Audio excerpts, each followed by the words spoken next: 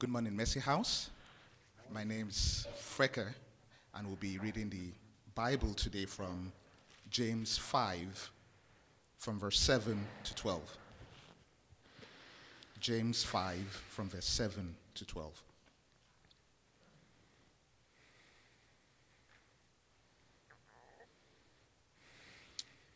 Be patient, therefore, brothers, until the coming of the Lord.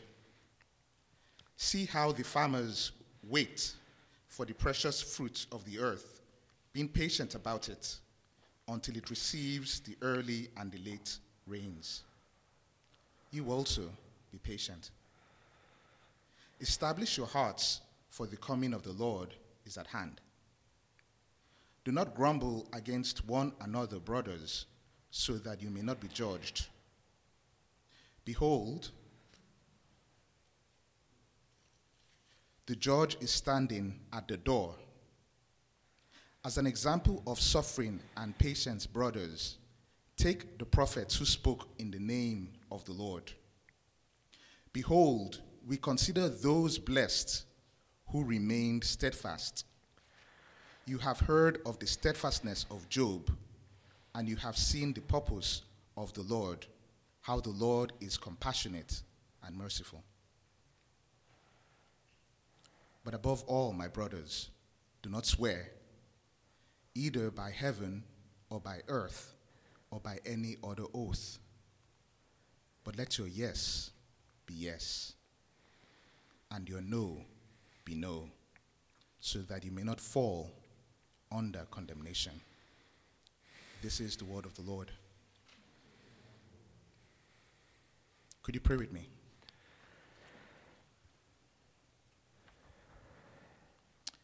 Dear Father, as we gather here this morning, we worship you as our Lord and King.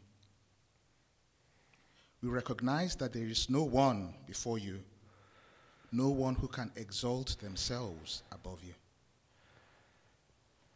We confess that we don't act this way all the time. Through our thoughts and by our actions, we sin against you. And so, Lord, at this moment, we ask for forgiveness. But we are also assured that we receive your grace and your warm embrace that tells us that we are yours. We thank you for the snowstorm and the safety to drive here to church this morning. We thank you for students who have begun arriving for the new semester. We surrender this service to you, that you direct Alden as he preaches, that his lips and his heart be guided, and that he speak with the boldness that only you can give him. We ask, Lord, that you teach us patience through your Holy Spirit, that you teach us how to live together as a family, as a church, as a nation, that you teach us how to live with ourselves. I ask, Lord, that as we listen to this message, you give us concentration, that our mind may not wander, and that we will have remembrance and will be able to act on what we learn afterwards. Heavenly Father, we thank you because we know this prayer is answered. Amen. Amen. Amen. You may be seated.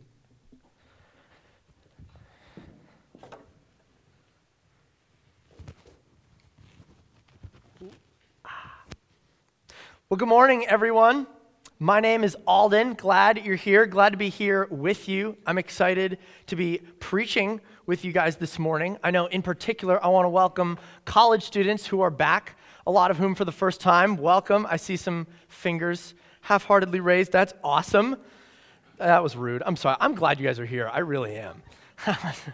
Ooh, good. Anyway, so especially if you're a college student and this might be your first week at Mercy House, if this is your first time here, I want to direct your attention to the welcome cards. They're magnetized to the back of the chair in front of you. We would love to connect with you guys. So if you would fill that out, we would love to welcome you to our community. So before anything else, I'd like to pray, and then we'll take a dive in.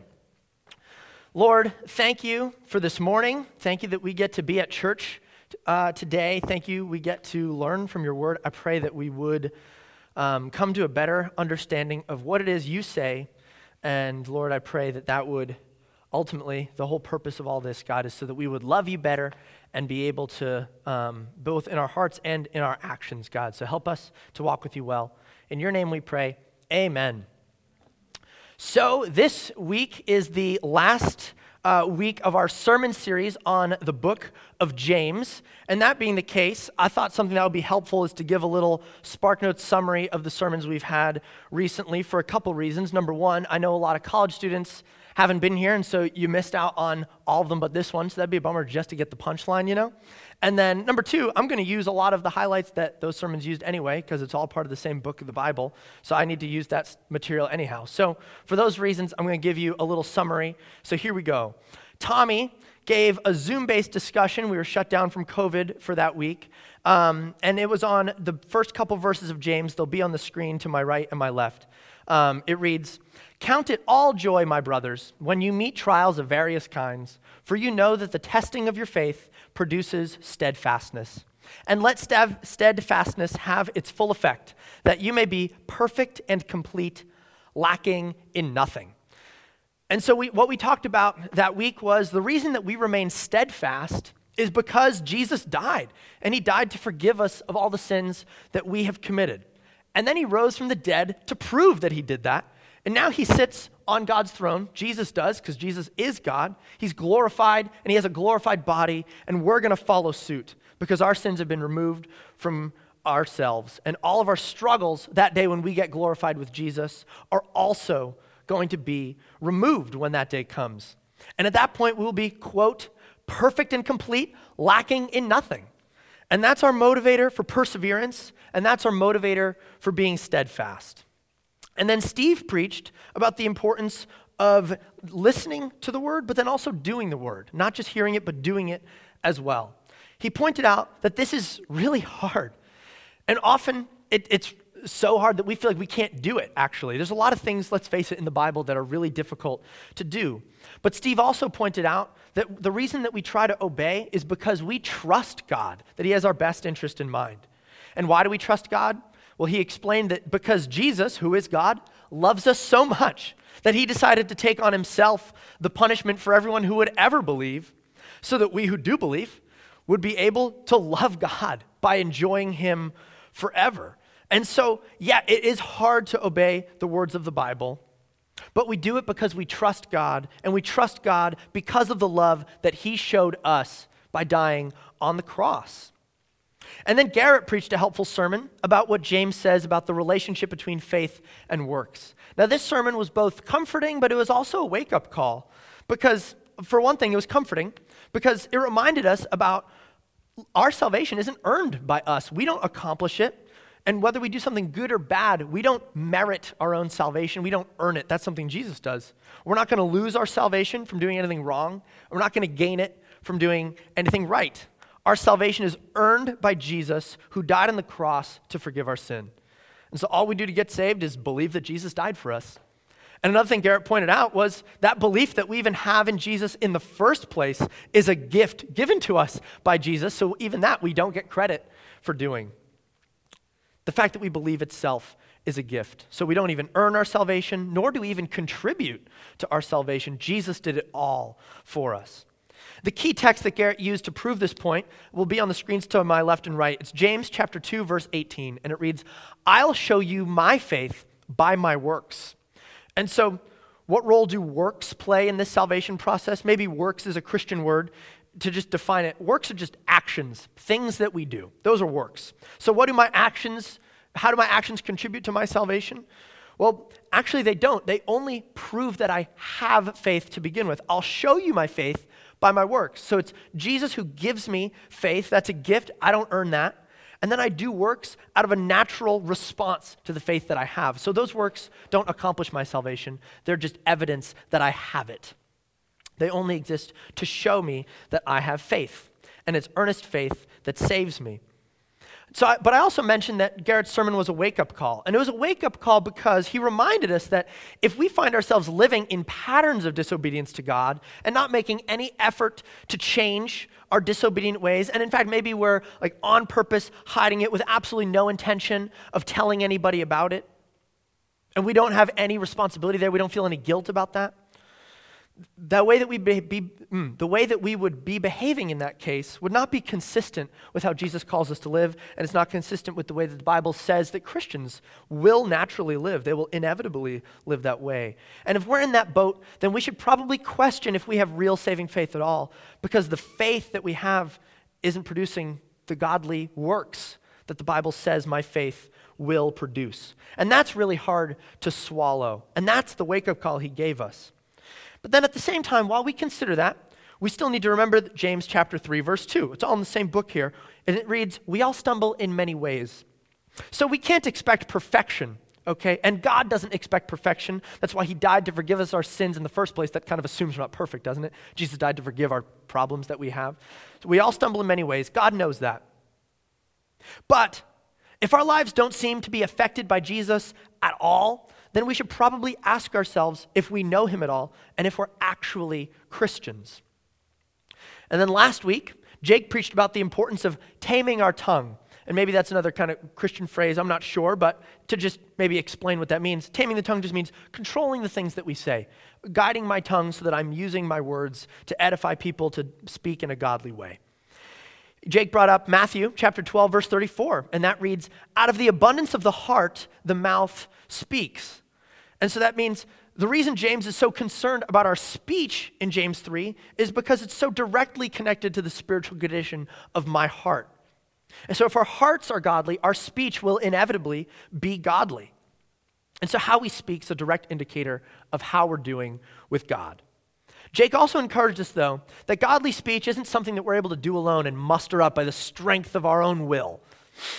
Rather, we need God's grace to make our hearts godly, which will in turn make our speech godly. And so we depend on Jesus to change our hearts. And that's the series so far. You're in the anchor leg, I suppose, if you want to say it that way. All of those sermons, I don't know if any of those stuck out to you. You want to dig more into that. Those are all online wherever you get your podcasts or stuff. They're listed with the person who preached it, the preacher, and then the Bible text that it was about. So if you have questions about those texts, feel free to use those. That's why we post them online. But for now, we come to our sermon text in James chapter 5, verse 7, which reads, be patient, therefore, brothers, until the coming of the Lord. See how the farmer waits for the precious fruit of the earth, being patient about it until it receives the early and the late rains. So the first word I want to look at is therefore. Why is it saying therefore? Okay, so what that means is, in light of what I just said earlier, therefore now go do this and be patient. We're going to talk about go do this and be patient in a moment, but I just want to summarize for a moment what that first paragraph of James 5 is talking about, because he's using it to continue his thought. I'm not going to read it here. I'm just going to summarize it in some bullet points. James 5, 1 through 3, my summary to you is, hey, to the rich, your riches don't last. That's what he says. Your riches aren't going to last, rich people. And then second point, James 5, 4 through 5, you misuse your riches and defraud poor people. So number one, hey, rich people, number one, your riches don't last. And number two, you're misusing them in the first place, and you're frauding people who are poor. And number three, James 5, 6, you've also killed Jesus. So those are the three kind of summary points. Your riches don't last, you misuse your riches, you oppress people, and you've killed Jesus. Now, this kind of brings up a point about James just in general and how he communicates about rich people. There are moments in the book of James where, frankly, it seems like James is saying that rich people are not Christians. It may seem that way, but I want to point out that the Bible does straight up say you can be a Christian and have a lot of money. That's possible. The question is, what are you going to use your money for? If I could just prove this point real quick, Romans chapter 16, verse 23, Paul is mentioning a bunch of Christians that he knows, and he lists Erastus, the city treasurer, who's a Christian. Now, a man of that nobility surely had material wealth, right? He was the city treasurer, but he was also a Christian. So you can possibly be a Christian and have money. That's totally possible. But in the early church especially, and this is what I think why James writes the way that he does, the people who became Christians were almost always poor. That's something I learned in my seminary church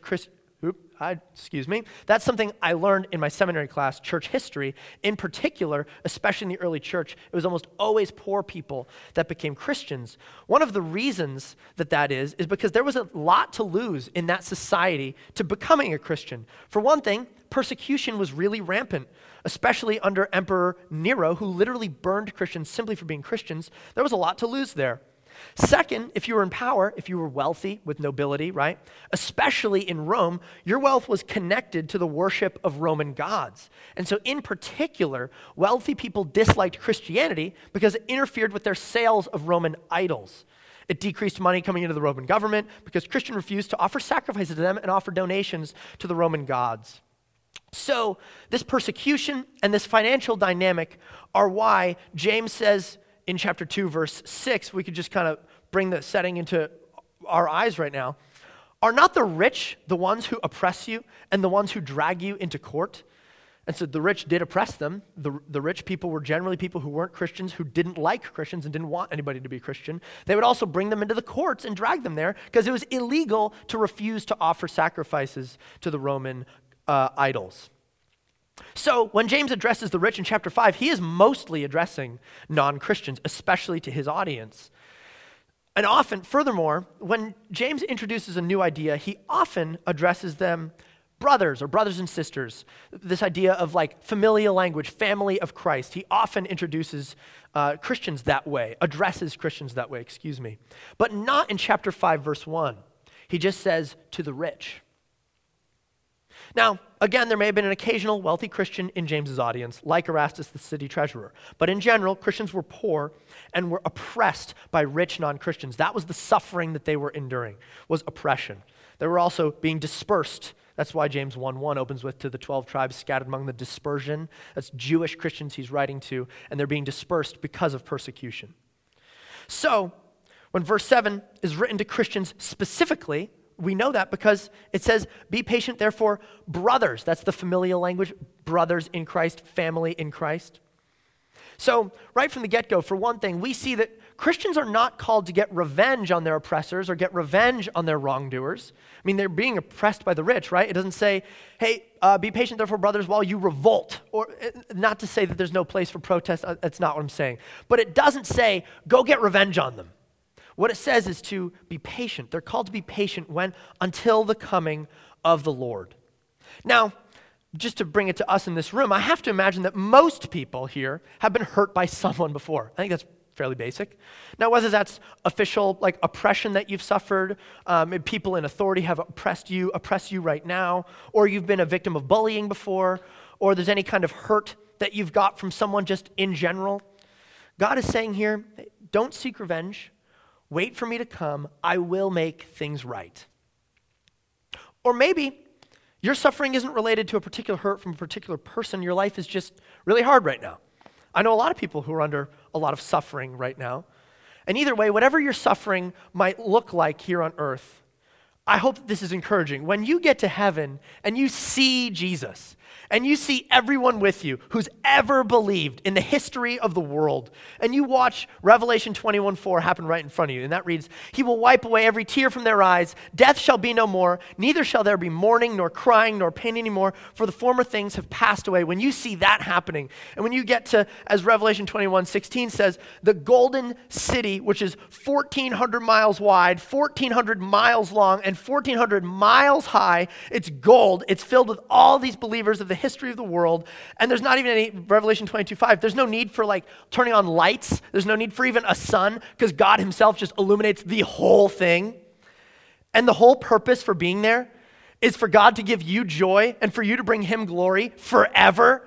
I really don't think we're going to be like, oh, God, but that's pretty hard. I don't know if I'm okay.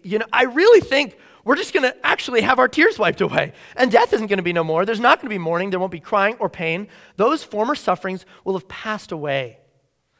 And so that's what will be left is gladness in the glory of God.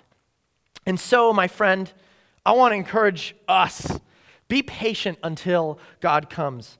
It will be worth it. We have that to look forward to. That will be relief from our suffering. In particular, the example that verse 7 gives us is this. See how the farmer waits for the precious fruit of the earth, being patient about it, until it receives the early and the late rains. So farmers have to be patient as they wait for their crops, right? The farmer waits for the fruit. He depends on the rain, or she depends on the rain. In particular, in Palestine, there's a rain season between October and January, and then another one in the spring. This is what James is referring to, early and late rains. And both are necessary for the crops to grow. Now, this is pretty removed from us. Personally, I just go to a grocery store. I think most of us do too. But let's imagine for a moment that all of us have like our own families and we're farmers. We are dependent on our crops. And those crops are dependent on the early and the late rains. That's going to require a lot of patience for us, won't it? We don't have a backup plan. We're just waiting for the rain to come. I mean, we have family, children. Our children are hungry. And you just need to patiently wait. That's hard. I think that's authentic suffering. And it's not a passive patience either that we're called to here. Because while farmers wait for crops to ripen, the whole time they pull weeds, they fight off pests that are trying to eat their crops. This is active. It's not just waiting, sitting back and relaxing. This is an active patience that we need to exercise. And so while a farmer waits patiently, they still, at the same time, work hard. And in the same way, while we suffer, we work hard to try to honor God while we wait on him. And this is what Steve was talking about. Obedience to God, honestly, is really hard, especially when we're suffering. But Jesus invites us to wait for him actively while we suffer. And then when he comes, we will literally never suffer again. So I don't want to minimize our struggles. Your struggles are real. The farmer waiting in hunger, wondering if his family is going to go hungry this year because his crops haven't come up yet. That's a real problem. That's real suffering. And so I'm not saying your problems aren't hard. And in fact, you may be enduring the hardest suffering that you've ever endured in your whole life. I'm not sure, but you might be. But I also want to say, when Jesus comes back, all of those sufferings and all of those problems will be immediately resolved. Verse 8 continues, you also be patient. Establish your hearts, for the coming of the Lord is at hand. That you also just means in the same way, hey, look to the farmer. In the same way, how the farmer's patient, be patient. Let's do the same thing with our sufferings that the farmer does. And so how do we remain patient exactly? What does that look like? That's a nice thought, but I don't want this to just be cheesy words, right? Well, let's take a look at what exactly is being said here. Establish your hearts. What does that mean? It means to set your heart, make firm your heart. First of all, why do we do that? We're also going to talk about how do we do that. So first of all, why? Why would I set my heart? Why do I do that? It's because Jesus is coming back to the earth. That's why I set my heart. And then the what is, I'm going to see him forever. I'm setting my heart on him in particular. How do I establish my heart on Christ? By setting my mind on him, by setting my heart on him. That's how I do it. So the reason I do it is because Jesus is coming back. And the way that I do it is I set my mind on him coming back. Colossians chapter 3, verses 2 through 4 will be on the screen on either side here. And it goes into this. Colossians 3 reads, set your minds on things that are above, not on things that are on the earth. For you have died, and your life is hidden with Christ in God. When Christ, who is your life, appears, then you also will appear with him in glory. So this does not mean that you ignore your suffering. Okay, things of the earth are still important. The farmer has to wait for his crops. That's something of the earth, right? But it does mean that in your suffering, you don't focus on the suffering in and of itself. You focus on what? Verse 4. When Christ, who is your life, appears, then you also appear with him in glory. You focus on Christ, who is your life. That's what you focus on while you suffer, not just the suffering you're enduring. You're enduring the suffering, but in the meanwhile, you are focused on Jesus. And that's why when we're suffering, we're able to say, look, this hurts really bad. But this is the situation God has me in. And even if it kills me, my whole life belongs to him anyway. Looking at Colossians 3:3, our lives belong to Jesus because he gave his life for us. For you have died and your life is hidden with Christ in God. What that means is he loves us so much that he died for us. And now we're so thankful to him that we're compelled to love him back just as fully as he loved us. How fully did he love us? To the point of giving his whole life to us. And so now we love him back, offering our whole lives back to him. And so now we wait patiently and with anticipation of the Lord's return because we're focused on him. And Colossians 3:4, when he appears, I will be with him in glory. And so our sermon text says that the farmer waits for precious fruit. And in the same way, we wait for precious Jesus to come to us. He's going to end our suffering permanently. That's good news. That's something worth waiting for. Verse 9 goes on into something pretty specific. It says, do not grumble against one another, brothers, so that you may not be judged. Behold, the judge is standing at the door. When we're not suffering, life generally feels comparably awesome, at least compared to when we're not suffering, compared to when we are, right? But then, we feel like we're like relatively nice people, comparably speaking. But when we're having a bad day, things are going rough, we're upset, we're hurt, we're angry, we're tired, we tend to be a little bit more mean, don't we? And I think that's why, in particular, James says here not to grumble against each other. Because immediately after acknowledging suffering, James encourages us not to grumble against each other because we're so prone to grumble against each other when we're suffering, aren't we? I mean, we are impatient people. We want our suffering to end. And when we get cranky at people and then we grumble against them, don't we? An example of this from my own life is a time where my brother Hans and I grumbled against each other. I asked his permission if I could use this example, so I'm not smack talking to anybody. And I do want to preface, I have a very high view of Hans, okay? Honestly, it's pretty seldom we have episodes like this, okay? We've had a good brotherhood. So I love Hans. He's not the bad guy. We both are. Here's the story. We lived in kind of your prototypical like dude college house off campus for 2 years. And throughout our tenure at this house, all the boys, myself included, we would accumulate things in this house. Generally, those were pretty large things like furniture, free couches, free extra bed frames, extra mattresses. In particular, a broken piano, we brought that in. We just thought it'd be nice. Anyway, as you can imagine, with 7 college boys living in the house, in addition to these huge clunky furniture pieces, we would have dirty dishes, not just in the kitchen sink, but kind of spread throughout the house. We would have dirty laundry, not just in our bedrooms, but spread throughout the house. That was kind of the vibe of the house. It was a fun time, not all the time, but a lot of the time. But then the rough time happened when it came time to move out of this house and clean it. This was really stressful for all of us because number one, it's stressful when you have to clean a house that's that messy to like meet the standard of a landlord. That's already stressful. Number two, it's really hard to dispose of massive free broken furniture, especially a piano. So for these reasons, we're like really pretty stressed out. Also, we left ourselves really almost no time at all to do it. That was our bad. We procrastinated. So here we were. The conflict happened when Hans asked me to pick up my laundry from the living room. Very reasonable. My laundry doesn't belong in the living room. Totally. But I'm stressing out in this moment because I have a deadline to meet for grad school. So I tell him, no, I need to do that later. Can't do it right now. Sorry. And Hans is like, well, actually, we need to move out of the house, so you have to do it. So far, Hans is right. Okay, I'm in the wrong here. I'm being stubborn. But I hold my ground. I'm like, nope. Not doing it, got to do my work, right? So then Hans responds, well, if that's the case, I'm going to throw your laundry in the front yard because you really need to get this done. Okay, so now at this point, both of us are wrong, okay? We're grumbling against one another, aren't we? Yeah, we're doing it to each other's face. It's not like I'm like, Hans stinks, you know? But like we're both like to our face. It's not like this is edifying, you know? We're grumbling against each other. And honestly, it was a little rough. We had some guests over. They left. It was awkward. They left because we were arguing. It wasn't wonderful. And so what happened here, though? Everybody who knows Hans and I knows we get along really well. We love each other a lot. We really never fight. So what happened? Well, I'll tell you what happened. We were suffering. We needed to move out. We were stressed about it.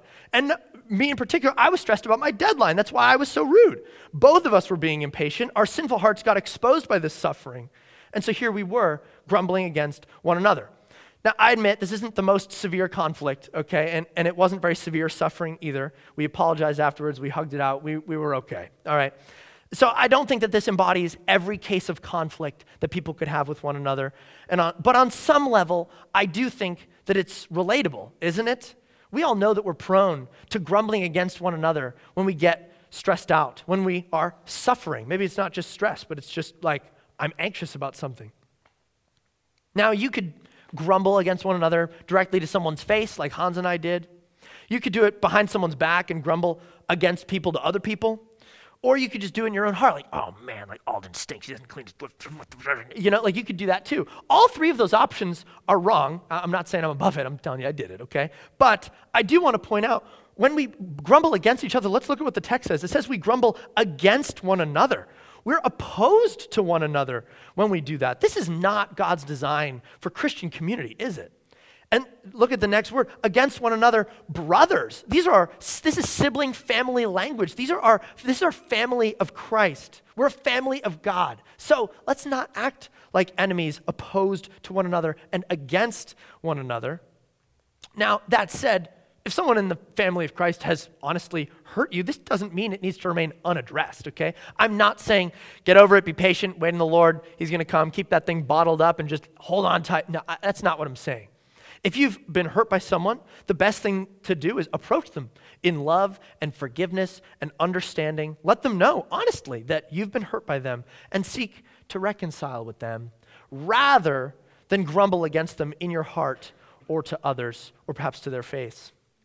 But I also want to mention some hurts go deeper than others. Not all hurts have to do with laundry in a living room, okay? I think that's kind of like a little bit surface, you know? But some of us have incredibly deep personal wounds that just by nature of how deep they are will take a long time to process through and heal from and reconcile with. So I hope you don't hear me saying this is an easy task. And I know that it looks a lot different for a lot of different people in a lot of different cases. And there's nuance to every hurt and conflict. So I just want to recognize that and acknowledge that. But at the same time, I still want to offer you hope that if Jesus is able to reconcile my sinful heart to his and give me perfect, eternal friendship with him, that's a miracle. He's done that in your heart if you're a Christian as well. You know that's a miracle. Friendship with him is not possible apart from him dying for us, removing our sins, bringing us into eternal perfect fellowship with himself. That's literally a miracle. Jesus has done that, right? So if Jesus can do that in our hearts, man, Jesus can reconcile you with whomever you have a disagreement with, no matter how deep. Jesus can do that. And in the meanwhile, as you wait on that reconciliation, I know that can be a process oftentimes, you're still called not to grumble against your siblings in Christ. And like Steve was saying a few weeks back, it's really hard to do this. It's really hard to be obedient, especially when we suffer, especially when we're cranky and mad, and justifiably so sometimes, right? But again, the reason that we're obedient to Christ is because we trust God. So let's ask him for the grace to be obedient to him, and let's do it. So, we've talked about the first half of verse 9, which says, do not grumble against one another, brothers. But now let's dig into the second half. So that you may not be judged, behold, the judge is standing at the door. The first thing I want to say about this text is what the text is not saying.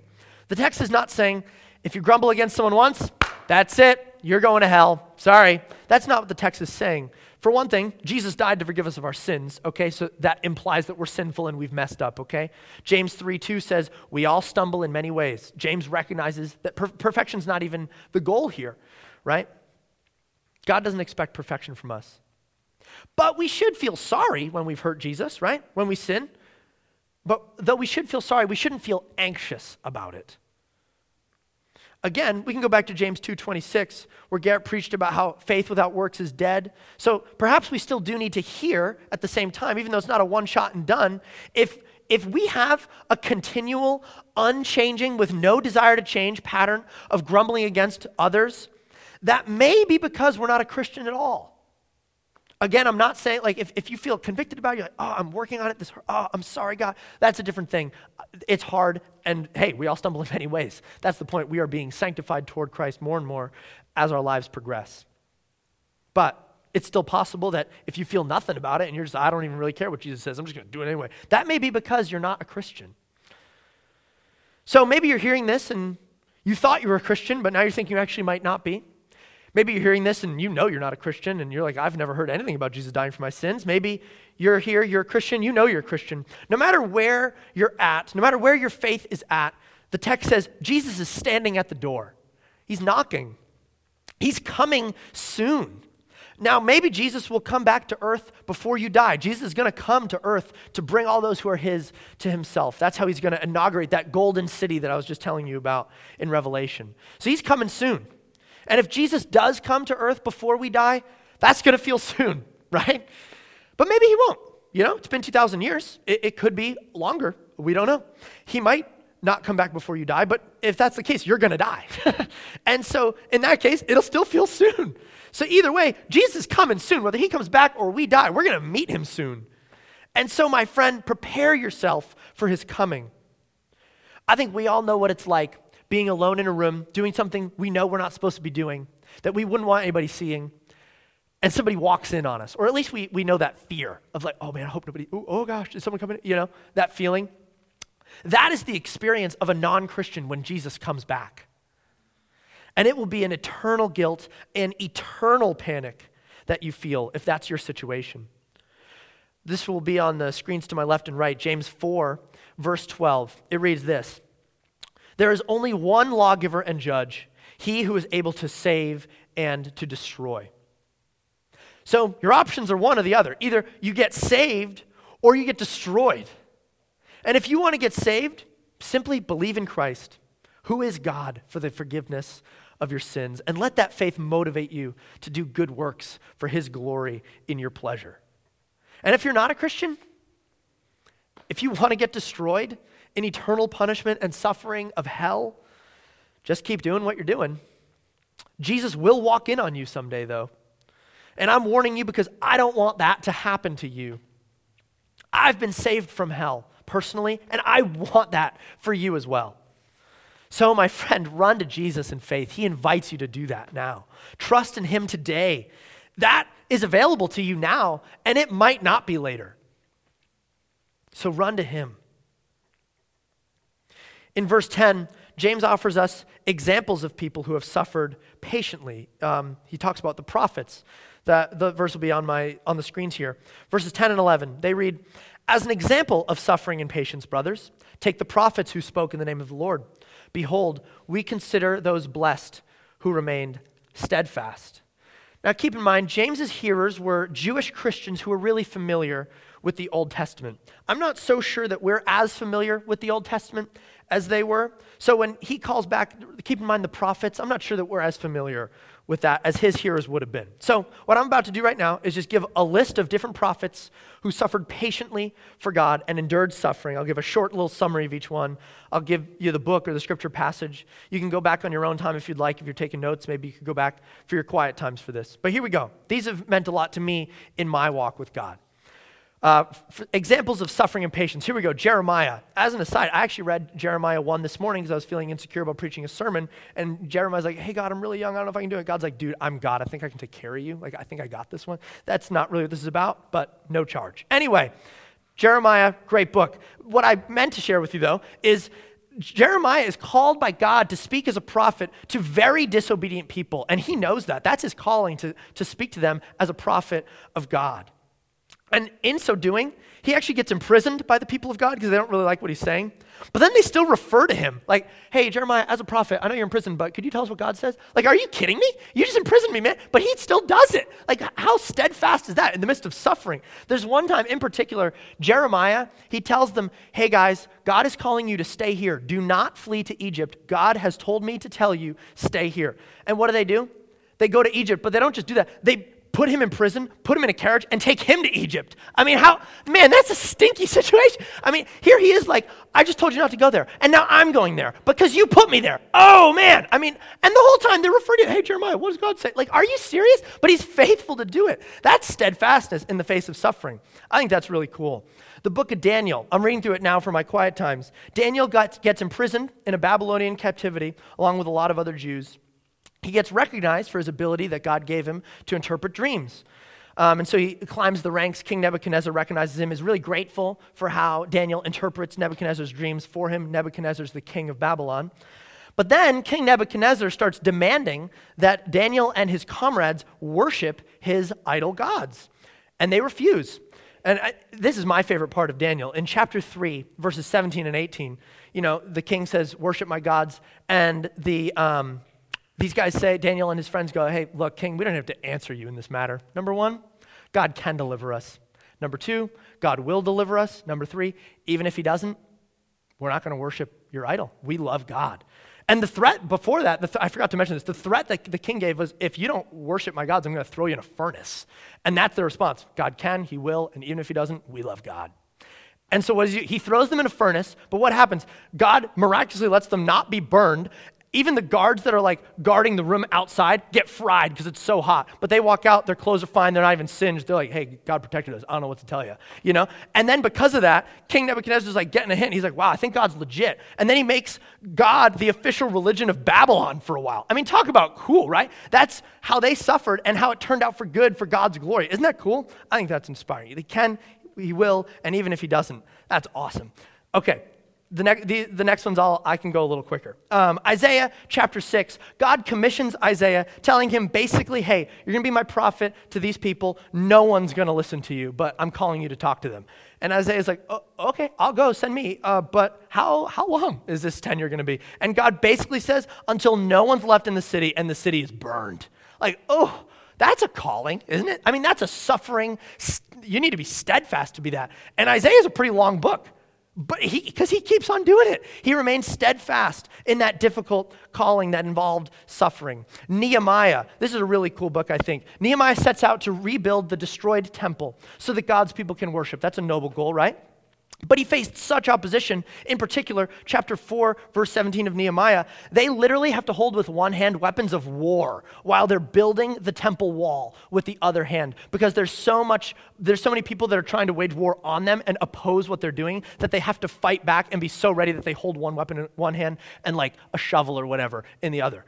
Like, that's a lot of suffering, right? That's steadfastness, to be doing a construction project with a sword in your hand because people are trying to kill you while you're doing it, but you're that committed to doing it. That's steadfastness.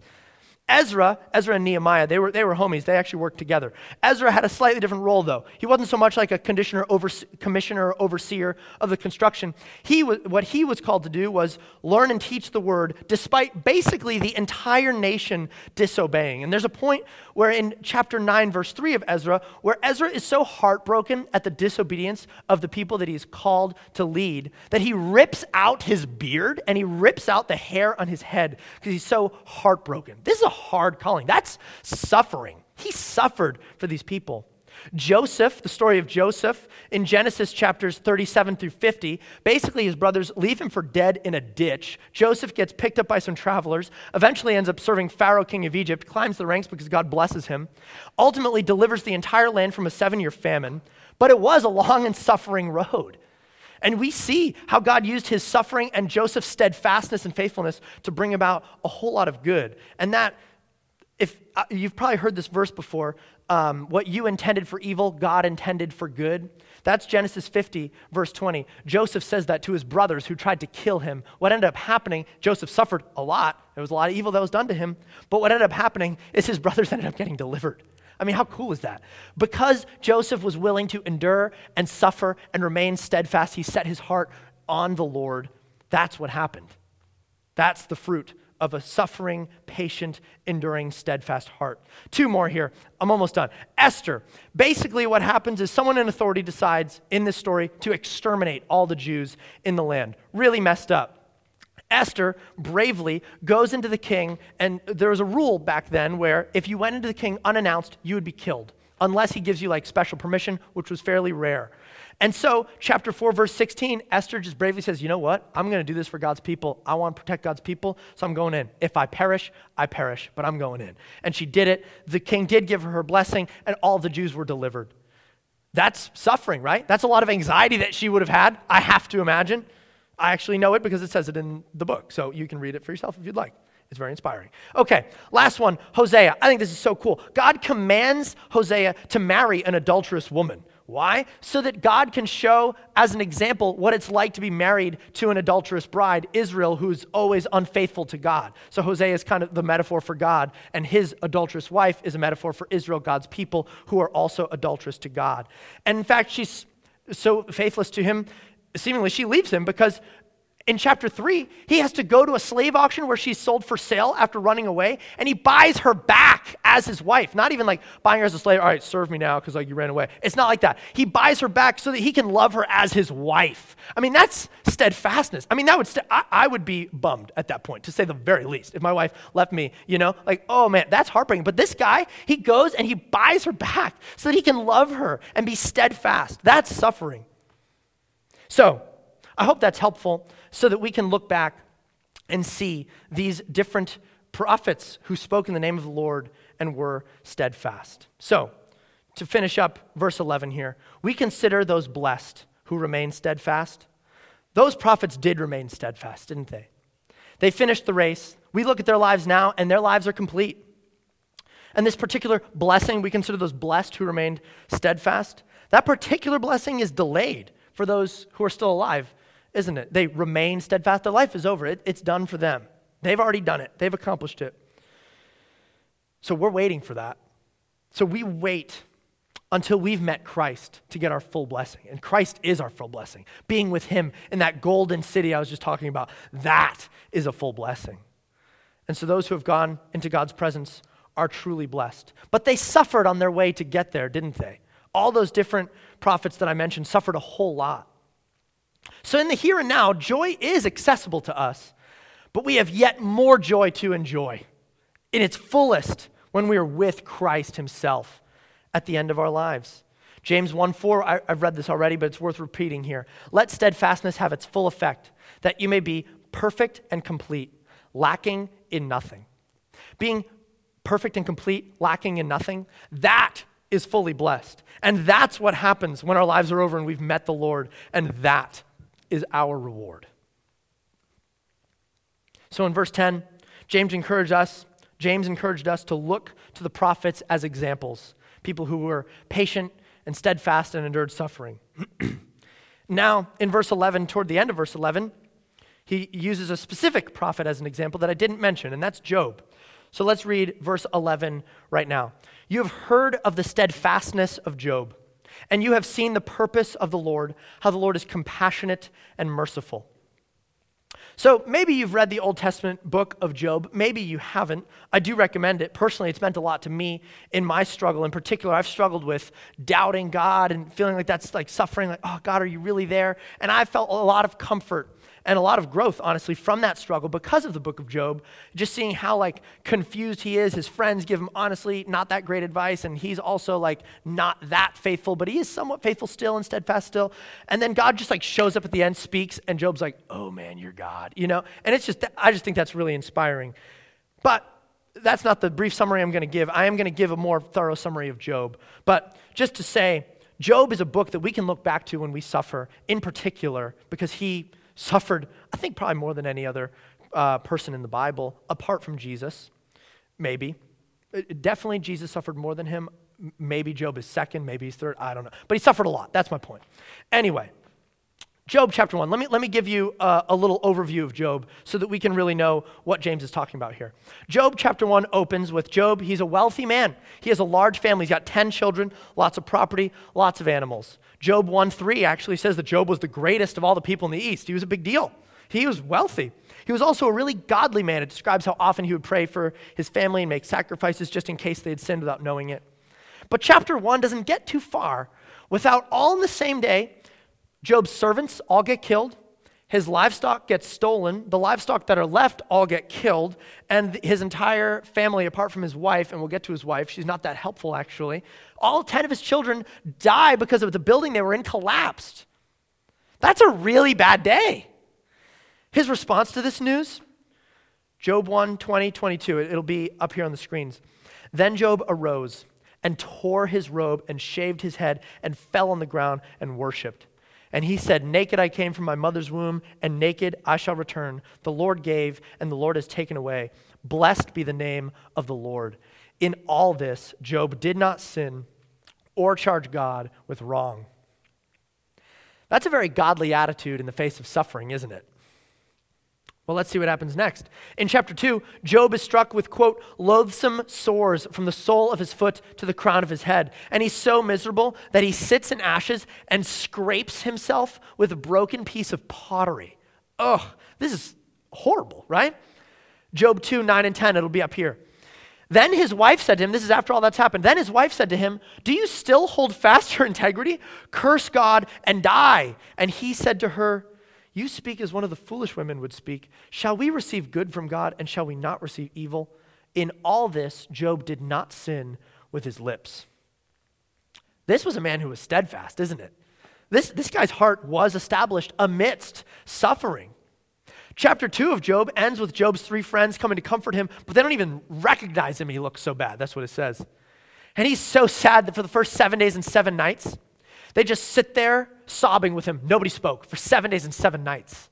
Like, man, that's how distraught he was. And then after those 7 days are over, the first thing Job says, he says, let the day perish on which I was born. Man, this guy is having a rough time. The next 35 chapters go something along these lines. Chapters 3 through 32. Job complains about his present condition. One of his friends accuses him of wrongdoing. Job is really upset about his life situation, but he's also like, hey, I don't actually think that I'm suffering because I did something wrong. That's not really how God works. It's not karma, man. Like, what's going on? I think you're wrong about that. But he continues to complain. Another friend speaks up and accuses Job of doing wrongdoing again. And then Job's like, no, all right, you too? Well, no, really, I don't think this. And it just goes on and on and on. And it's 3 cycles of that through all 3 of the friends, all 3 of the friends again, all 3 of the friends again. And it gets more and more aggressive as the time goes on. And it's less and less pleasant to read. It's really pretty ugly. And then in chapter 33, a new guy pipes up. Maybe he can clarify the mess. Elihu, that's his name. And he comes in swinging, Elihu. He says, all right, everybody, I've been listening. None of you has been able to refute Job, but I can. That's what he says. Okay, well, evidently not entirely, because throughout his speech toward Job, Elihu actually misquotes Job and accuses him of saying things that Job didn't even actually say. And Elihu, he goes on for 5 chapters, chapters 33 to 37. This is how it goes. It's just Elihu going off on Job. That's it. I think we've had, maybe not quite this dramatic, but experiences like this, right? Where we're having an argument, or maybe we're just like suffering, having a really hard time, but people aren't really understanding each other, and they're talking over each other. No one's actually listening, but everyone's definitely telling everybody how they feel and what they think, that kind of thing. I think that's really what's going on here, especially with Elihu. And now that's happening here in Job. The whole time, the poor guy, he's lost everything he's ever owned, including his family, except for his wife, who just got done telling him, curse God and die. Not exactly helpful, right? This is suffering. And in all that emotional turmoil, his friends are just talking at him. Like, man.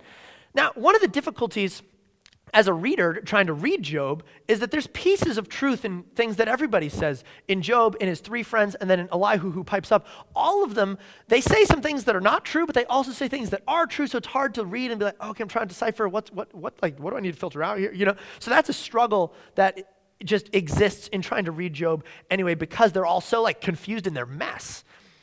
Chapter 13, verse 3 in particular, this is Job speaking, I think gets at what I'm saying. So this is Job. This is something he should not have said. He said, but I would speak to the Almighty, and I desire to argue my case with God. Ooh, okay. I don't think we want to pick fights with God, Job, you know? Like, this isn't like, hey, God, I'm curious. Could you explain this to me? I'll accept what you give me, but I just want to talk this out. It's not like this. It's not like a curious. It's like Job's trying to fight God. Like, hey, man, chill, right? Chapter 13, verse 15, a few verses later. This is half good, half bad in the same breath here. The good part is, though he slay me, I will hope in him. Okay, so he's hoping in God despite the suffering that God is putting him through. Yeah, okay, that's good. But the very next sentence, yet I will argue my ways to his face. Ooh, okay. You kind of missed it there. So, okay, I'm trusting God. I hope in God. I know that God's given me suffering, but I hope in him. And also, I kind of want to fight him. You know, like, ooh, okay. It's like a little of both, you see? Like, there's truth there. Like, yes, we should hope in God in our suffering, but no, we shouldn't fight him, you know? So in the same sentence, he challenges God to a fight in the very sentence that he honors him. So you see how there's truth and even honor in some of what Job says, but in the same breath, he's also sinning. That's pretty much how chapters 3 through 37 go. But then in chapter 8, God shows up and answers Job. This is what he says, Job 38:1. Who is this that darkens counsel by words without knowledge? Dress for action like a man. I will question you, and you make it known to me. God's showing up for the fight that Job challenged him to. And then the rest, those 2 chapters, 38 and 39, God just rails Job, question after question after question like that. And after those 2 chapters, chapter 40, verses 4 through 5, the first thing that Job says is, I'm going to stop talking now. And then God goes on, he's like, okay, that's great. And he goes on for 2 more chapters of railing Job with question and question and question. And then Job answers again in 42, 5 and 6. I had heard of you by the hearing of the ear, but now my eye sees you. Therefore, I despise myself and repent in dust and ashes. And so look at what Job's suffering did for him. It brought him to a place of a better understanding of God and a more humbled understanding of who he was and where he was. He wasn't asking God any more questions. He was like, I'm just going to be quiet, right? And I think that's a lot of our experience with suffering. If we do it in a way that honors God, we will be steadfast in our suffering. We will be refined. 1 Peter talks about our faith is like gold refined by fire. 1 Peter is all about suffering. That fire is suffering. We are refined by the suffering that we endure if we do it with our eyes on the Lord. And so at the end of the book, what happens is God gives Job double the wealth that he had before. He even gave him 10 new children. So God restored him and then some. So what do we make of that? Well, first, we saw that Job endured suffering in an immediate moment. I mean, he lost everything, right? He also endured suffering in a continual way. This 30 chapter long argument with his friends, that wasn't pleasant. That was a continual suffering. They even compounded his suffering because they frustrated him. And so Job was somewhat faithful, right? But he also sinned a lot. In particular, he actually grumbled against his friends. Chapter 16, verse 2, Job literally calls his friends miserable comforters you are. That's what he says. It's not like, hey guys, like, oh man, I really want to receive what you're saying, so maybe if you could just change your tone, maybe we could talk this out. No, you guys stink. That's like what he was saying, right? That is grumbling against one another. So, that's one thing that James said not to do, right? The other thing, Job is not patient. He demanded a fight with God. That is not patience. These are the 2 things that James just said, don't do this, and Job did do it. So why is Job our example here? Isn't he a bad example? Didn't he do exactly opposite what James is saying? Yes, in a way. But I also think that Job is a perfect example exactly because he sinned in all the ways that James says not to, but he never ultimately lost his faith. I think that's what's going on here. Again, James prefaced his text with, we all stumble in many ways. So again, perfection is not the goal. But look at this. Look, we see how Job struggled. We see how Job questioned. We saw even how Job was not submissive to God, but he did continue to hope in God. An example of that, Job chapter 19, verse 26 and 27. It reads this: after my skin has been thus destroyed, he was covered in loathsome sores, right, from head to toe. After my skin has been thus destroyed, yet in my flesh I shall see God, whom I shall see for myself, and my eyes shall behold and not another. My heart faints within me. Like, you can see, like, he's struggling. My heart faints within me, yeah? But also, I'm going to see God. I'm gonna. And this is chapter 19. By this point, he's gone through 2 cycles of like, man, my friends are not helping me out right now, right? But he doesn't lose faith in God. And another thing to note, the 3 friends that Job grumbled against in the last chapter, chapter 42, God has Job pray for them. And so, if you find yourself grumbling against a brother or sister, I want to challenge you, rather than grumble against them, to pray for them. I have to imagine that after God was done speaking and chapter 42 comes around, Job and his 3 friends are probably like, oh man, like, all right, who's going to apologize first? Like we just had like a 30 chapter fight. This is tough. But hey, maybe you're not quite ready to reconcile with those with whom you're tempted to grumble. But as a first step, I do want to challenge you to do what Job did to his perpetrators. They hurt him, yes, and badly so, but he did still pray. I bet you it was hard, but he did do it. So I hope that that's inspiring to you, that you can do that. That's accessible to you. And we can pray to God for the grace to pray for those who we're so tempted to grumble against. Now, the ending of Job, I think, is really hopeful for us because God multiplying Job's wealth and giving him a family of 10 children again and all that, that represents the blessing that heaven is when we meet the Lord.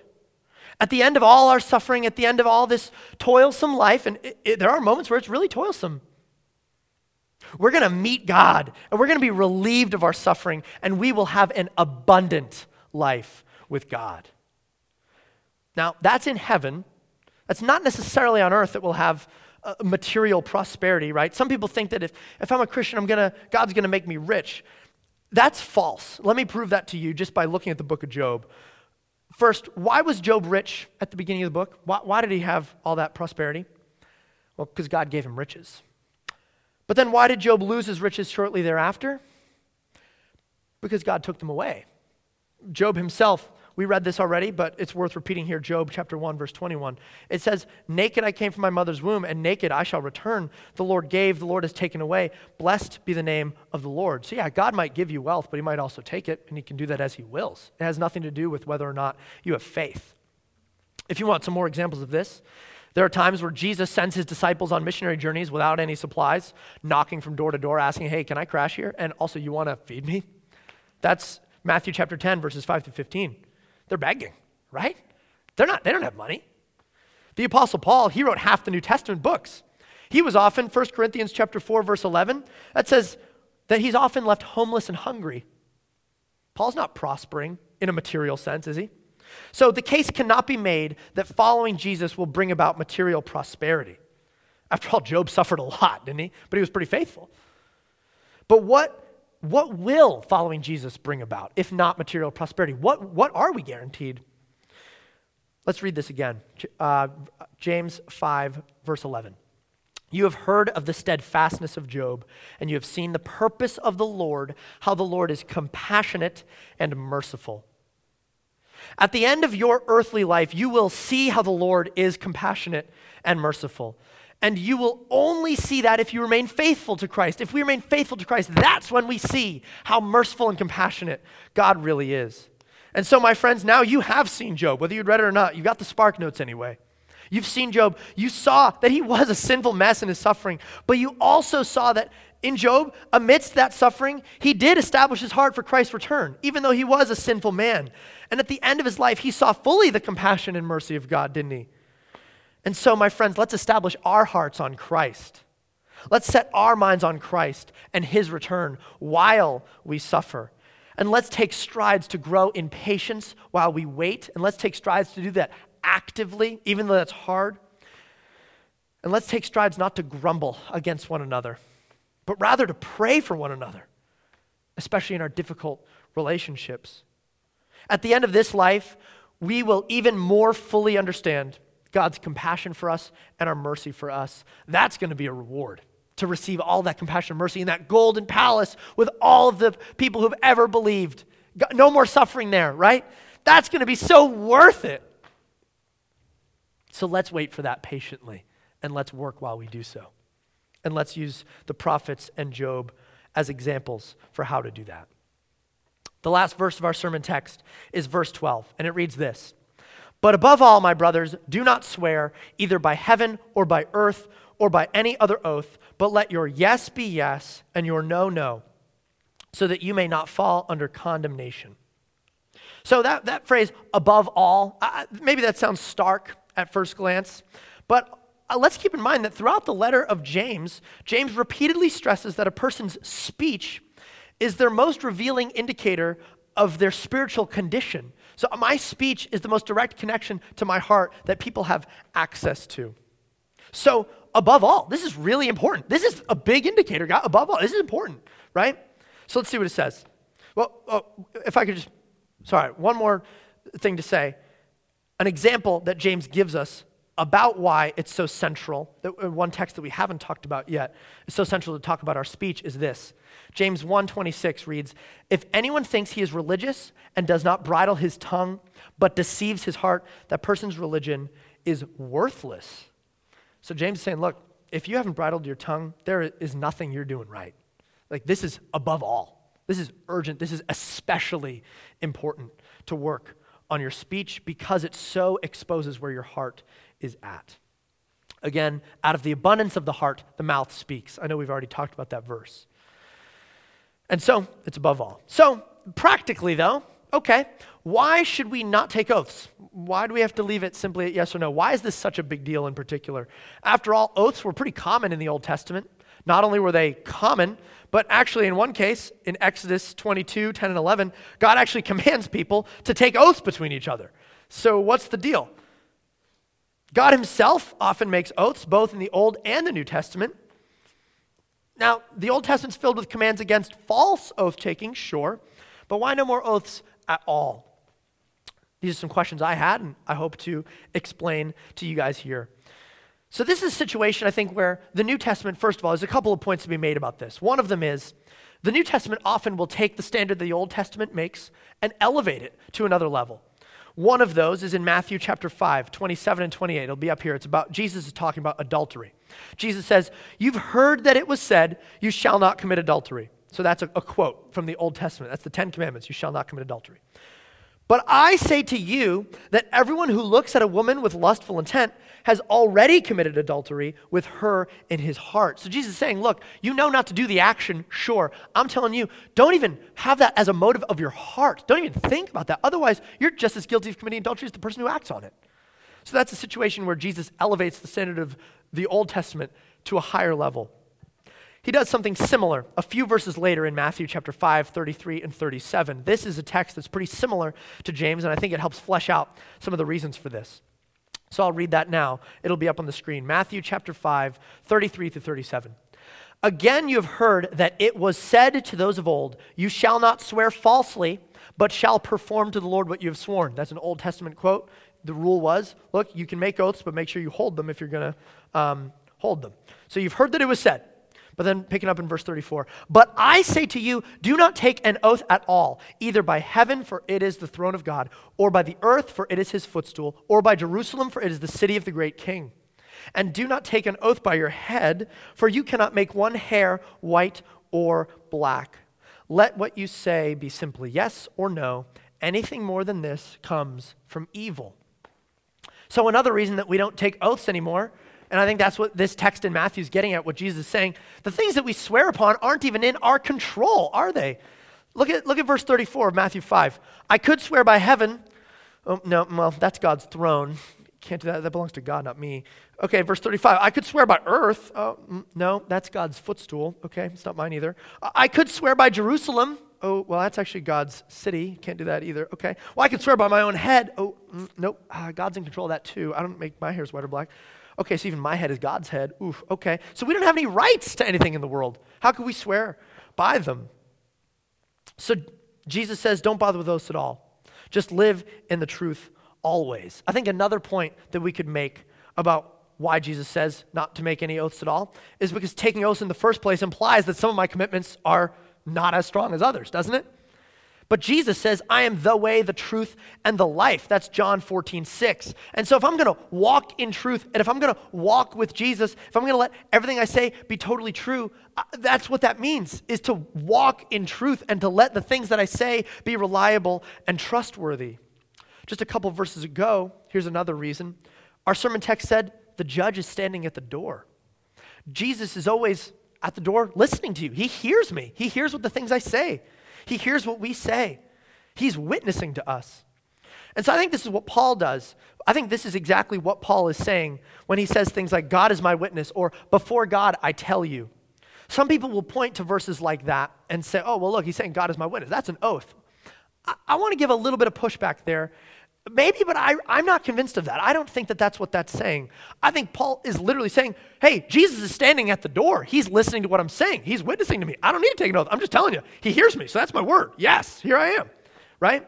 A couple of texts if you want to look at those. That's Romans 1:9, 2 Corinthians 1:23, Galatians 1:20, Philippians 1:8, and 1 Thessalonians 2:5. In all five of those verses, Paul either says, God is my witness, or before God I tell you.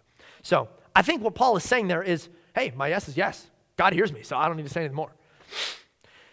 Now, this doesn't negate, we don't need to take this to such an extreme that we don't make any commitments anymore, right? We can still let our yes be yes. For example, in Acts chapter 18, verse 18, Paul agrees to go under a vow. And it looks like it was probably the Nazirite vow. That's a vow that people would take in the Old Testament. The way that would work would be at the beginning of it, you would shave your head bald. At the end of it, you would shave your head bald again. But the time in between, there were a few things that you did. You wouldn't cut your hair, you wouldn't drink alcohol, and you wouldn't touch any dead things. John the Baptist and Samson were two lifelong Nazirite vow takers. Anyway, that said, so Paul made that commitment. Did he take an oath? Well, it's not like he said, hey, if you catch me getting a haircut on this journey, you can have all my parchments. You know, he didn't swear on his parchments. He was just like, God's my witness. Yeah, I'll cut my hair. Let's do it. Let's do this thing. Yes, I commit, you know? So I think that's a little different than taking an oath. Anyway, for us, present day, we still make commitments. We're encouraged to do so.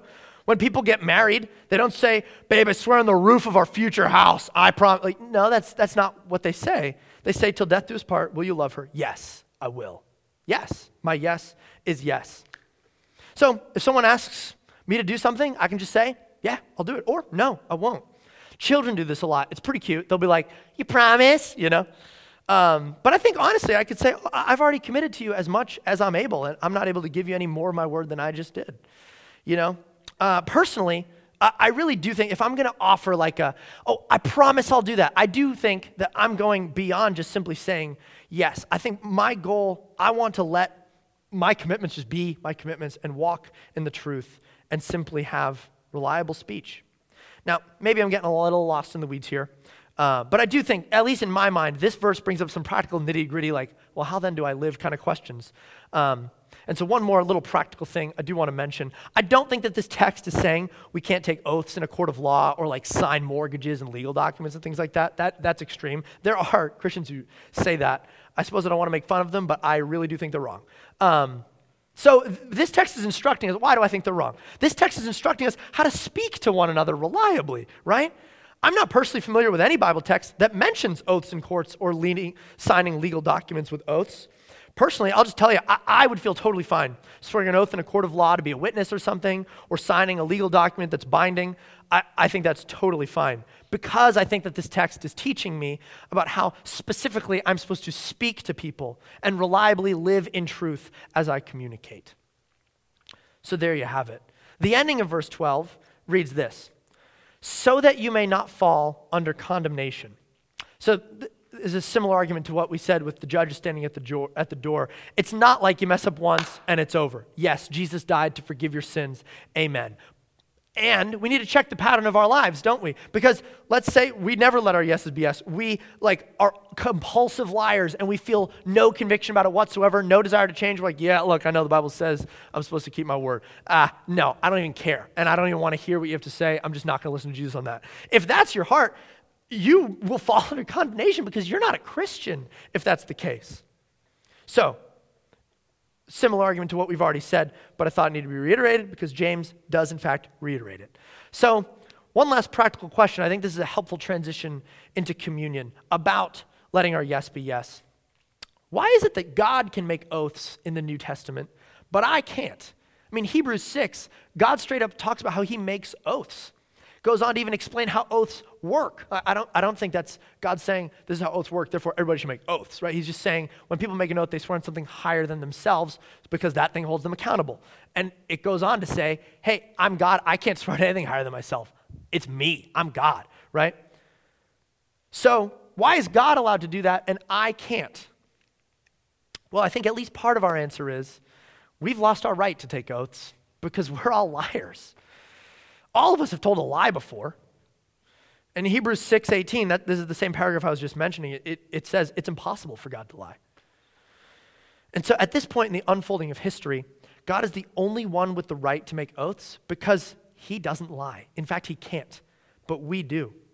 And so in particular, when we take communion, we do so knowing that God is reliable and trustworthy and is going to make good on his promise of coming back for us.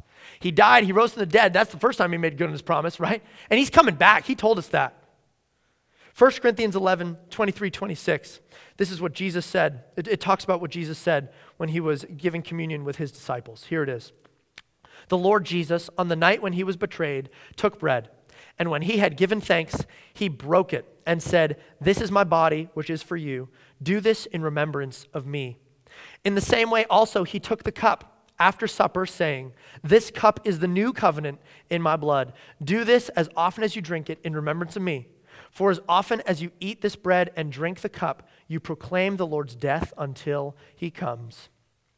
So when James says, "Be patient until the coming of the Lord, and establish your hearts, for the coming of the Lord is at hand," this is a promise that we know he's keeping because he can't lie. His yes really does mean yes. So you may be suffering. You may. But if you're a Christian, you can know that your suffering will end when Jesus comes back. And he promises that he will. And if you're a Christian, you may be suffering right now, but you will not suffer hell if you believe in Christ, because Jesus took hell for you so that you could enjoy friendship with him forever in that golden city that I was telling you about earlier. And so that's what it means when it says Jesus was broken for us. So if you're a Christian, we're going to take communion now. There's cups under your seat with bread and juice. You can take that on your own time. I do need to say, communion is only for Christians. If you're not a Christian, you should not take communion because actually you don't remember Jesus' death and you don't yet look forward to his coming. We still invite you to think and pray about what you're hearing. There's going to be people in the back. They're ready to pray for you, whether you're a Christian or not. That's an invite for everybody. And everybody during this space should be praying and thinking about what they're hearing. That's kind of the goal of this, right? To remember what Christ has done and to think about it and pray to him about it. But even if today you believe in Christ for the first time, welcome to Jesus' table. Come have communion and remember his death for your sake. Let's take communion now.